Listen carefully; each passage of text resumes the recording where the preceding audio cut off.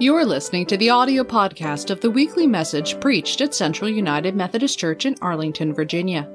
You're invited to worship with us in person on Saturdays at 4:30 p.m. or virtually through Zoom or Facebook on Sundays at 10:30 a.m. Visit us at www.cumcballston.org. There you can learn more about our congregation and how we worship God, serve others, and embrace all. Our reading today is taken from Matthew chapter 17, verses 1 to 13 from the Common English Bible. 6 days later, Jesus took Peter, James, and John, his brother, and brought them to the top of a very high mountain. He was transformed in front of them. His face shone like the sun, and his clothes became as white as light. Moses and Elijah appeared to them, talking with Jesus.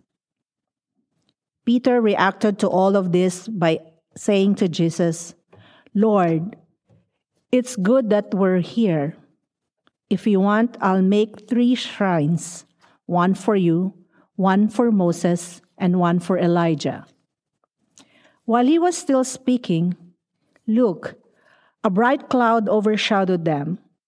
A voice from the cloud said, "This is my son, whom I dearly love. I am very pleased with him. Listen to him." Hearing this, the disciples fell on their faces, filled with awe. But Jesus came and touched them. "Get up," and he said, "Don't be afraid." When they looked up, they saw no one except Jesus. As they were coming down the mountain, Jesus commanded them, "Don't tell anybody about the vision until the human one is raised from the dead." The disciples asked, "Then why do the legal experts say that Elijah must come first?" Jesus responded, "Elijah does come first and will restore all things. In fact, I tell you that Elijah has already come, and they didn't know him. But they did to him whatever they wanted. In the same way, the human one is also going to suffer at their hands." Then the disciples realized he was telling them about John the Baptist. This is the word of God for the people of God.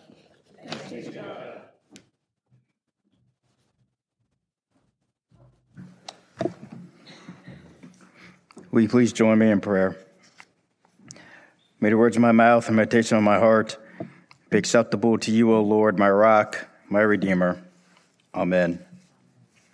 I remember the night I asked my grandmother if she was afraid of the dark because every night she would plug in her nightlight. Therefore, one night as I was making sure that I plugged in her nightlight, I asked her, "Grandmommy, are you afraid of the dark?" She smiled and answered, "No, I'm not afraid of the dark." Still smiling, she said, "The light shines a path to the bathroom in the middle of the night." She went on to say, "Don't worry. One day, you too will make sure that the nightlight shines a path to the bathroom." How right she was. Thank goodness for those shining lights. This morning, I invite you to think about shining lights. Today is Transfiguration Sunday, which is always the last Sunday before Lent. It is also the last Sunday of the church's season of Epiphany. Epiphany began on the Sunday when the Magi followed that shining star to find baby Jesus. It ends in the shining light filled with the vision of Jesus on the mountaintop. Jesus, the bright and morning star, shines on that mountaintop in the same way that light from heaven shone above his cradle in Bethlehem at his birth. Epiphany began with the promise of a change of a child's life will bring to the world, and ends with that freedom in Christ's death and resurrection will bring. The season begins, the season ends with light. a shining light of God's love that is made real in Jesus Christ and his new way of living. Has anyone ever been mountain climbing? I know we have the Blue Ridge Mountains very close, but has anyone gone mountain climbing? On Transfiguration Sunday, every year, the Sunday before Lent, the church goes mountain climbing. We, like Peter, James, and John, we follow Jesus up the mountain. Matthew writes, when they reached the mountaintop, Jesus' appearance changed so that his face shined like the sun. His clothing became dazzling white. Matthew says that Jesus was transfigured before them. Transfigured, that word that Matthew uses, it comes from the Greek word metamorphosis, which means to be changed into another form. Transfigure is not really a word that we use today. We would use the word transform or alter or change. But on that mountaintop, Jesus was transfigured. He shined with the glory that caused Moses to shine on Mount Sinai when the holy law came from above. Jesus was transfigured, and he shined with the same glory that carried Elijah up into the sky and away from this earth. Jesus was transfigured, and he shined with the same glory that on his baptismal day, when his Father's voice from above said, "This is my Son, the beloved, in whom I am well pleased." This morning, we heard those same words in our scripture reading. Jesus was transformed before their eyes. However, there is an interesting question that theologians ask about this transfiguration. Theologians ask, who is it that is really being changed in this story? Jesus appears to be changed. However, some theologians believe Peter, James, and John, they are the ones who are really transfigured. Their eyes are now open, and they can see Jesus. They can see who he really is. His clothed in dazzling white, his face shining. They see the glory of Jesus. Before, they thought they were following a remarkable teacher. However, on this mountaintop experience, they know their lives are being woven into God's plan for transformation, the transformation of the world. Jesus took his disciples up on that mountain, hoping for them to seek God's presence. They were on a quest, actively seeking God. Jesus leads them up the mountain. He knows on the mountaintop is where God lives and reigns. And Jesus wants to make sure that the disciples have a glimpse of him in glory. And it is in that moment of seeing the shining light of Jesus on that mountain that transfigures Peter, John, and James. And Peter had an urge to stay on top of the mountaintop. And he said, "It is good for us to be here. May I build 3 shrines for you." But Jesus interrupts him and says, No, get up. Let us go. Peter's interruption can be interpreted that Peter wanted to stay up on the mountain. Peter wanted to stay in God's glorious presence forever, content, removed away from all the stuff that's going down below. But yet God is calling us to go back down the mountain. And Jesus with the get up is that reminder that informs us that God calls us to go down from that mountain, to go out into the world, and to share that transformative light with others. We are called to share the love of God with all people. But how are we to share God's shining light?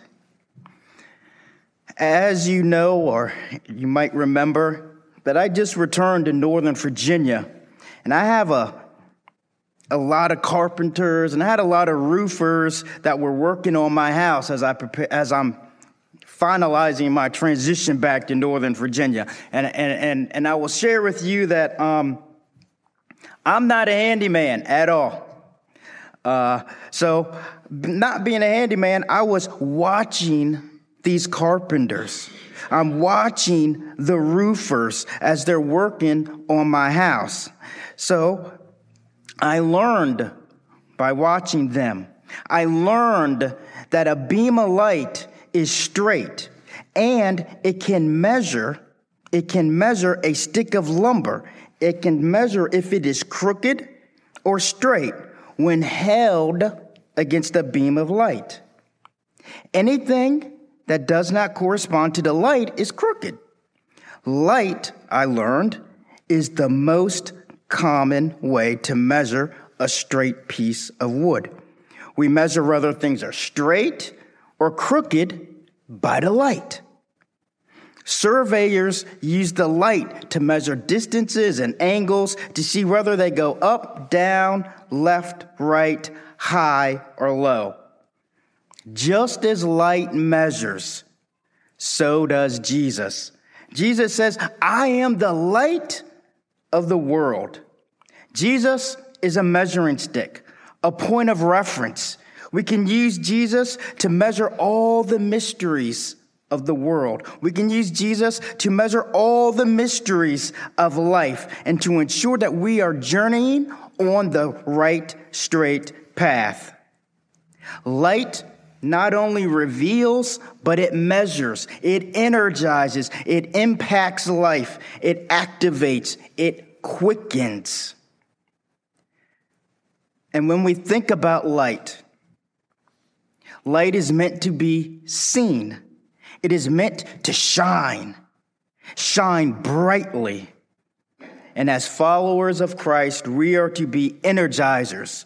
Jesus calls us to let our lights shine in the same way that he let his light shine for us. Last weekend was the 66 Grammys, and they were telecast, and there were many great moments developed displaying music's greatest singers. However, what stood out to me was the documentary made 39 years ago about the Grammys. How many of you remember what was going on? I know you all aren't as old as I am. How many of you remember what was going on 39 years ago worldwide? 39 years ago, Africa was having a major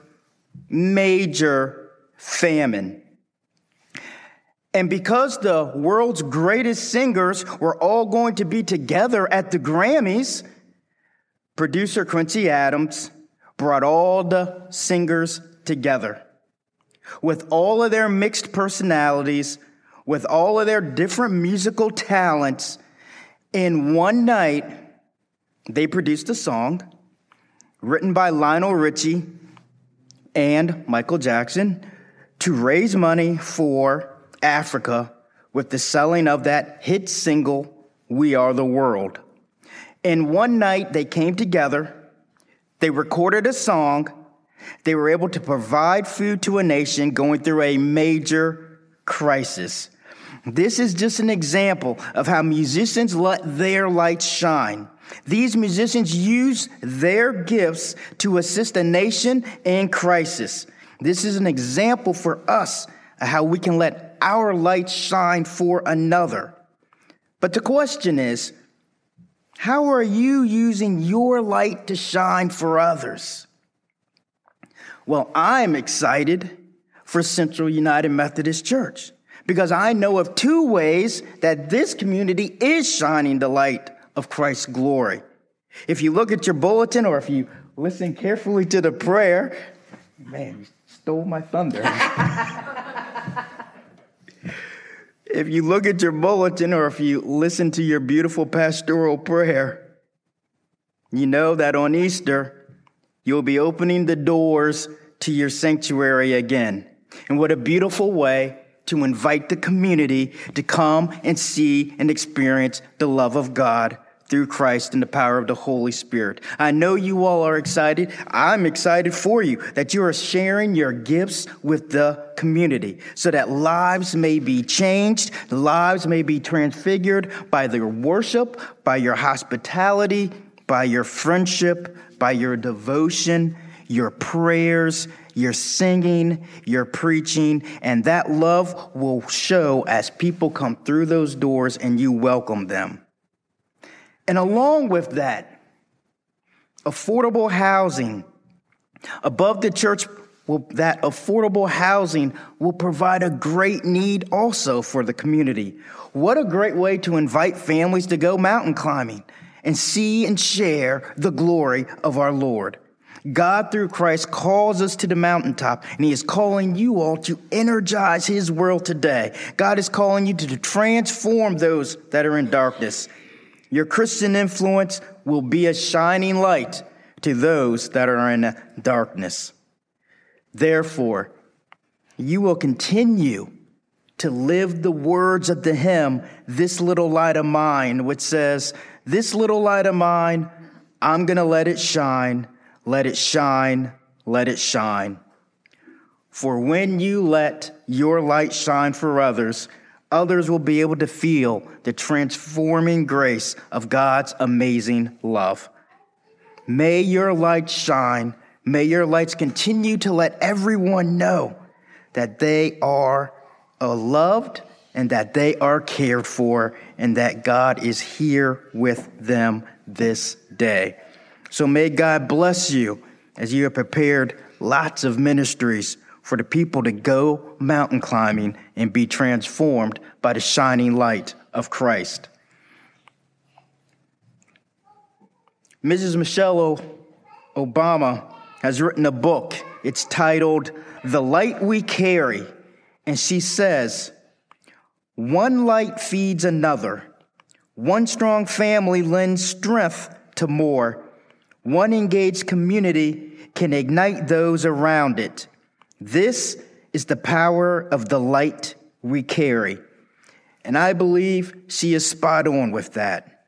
Therefore, let us go out, letting our light shine this day, this week, this month. So if there are people in darkness, they may come to know the shining light of Jesus Christ, our Lord and Savior. Central UMC, take that love down from the mountain and use it to bring it to share with our world. Will you please join me in prayer? Our Father, we ask that you will grant us the ability to walk in your light and to share your light. For you are the great light shining upon our darkened lives. Break through the darkness and teach us how to become the kind of person you intend us to be, responding to the light like plants seeking the sun, opening, unfolding, bearing fruit for your name's sake. We ask this in the name of the one who is the light of the world. Amen.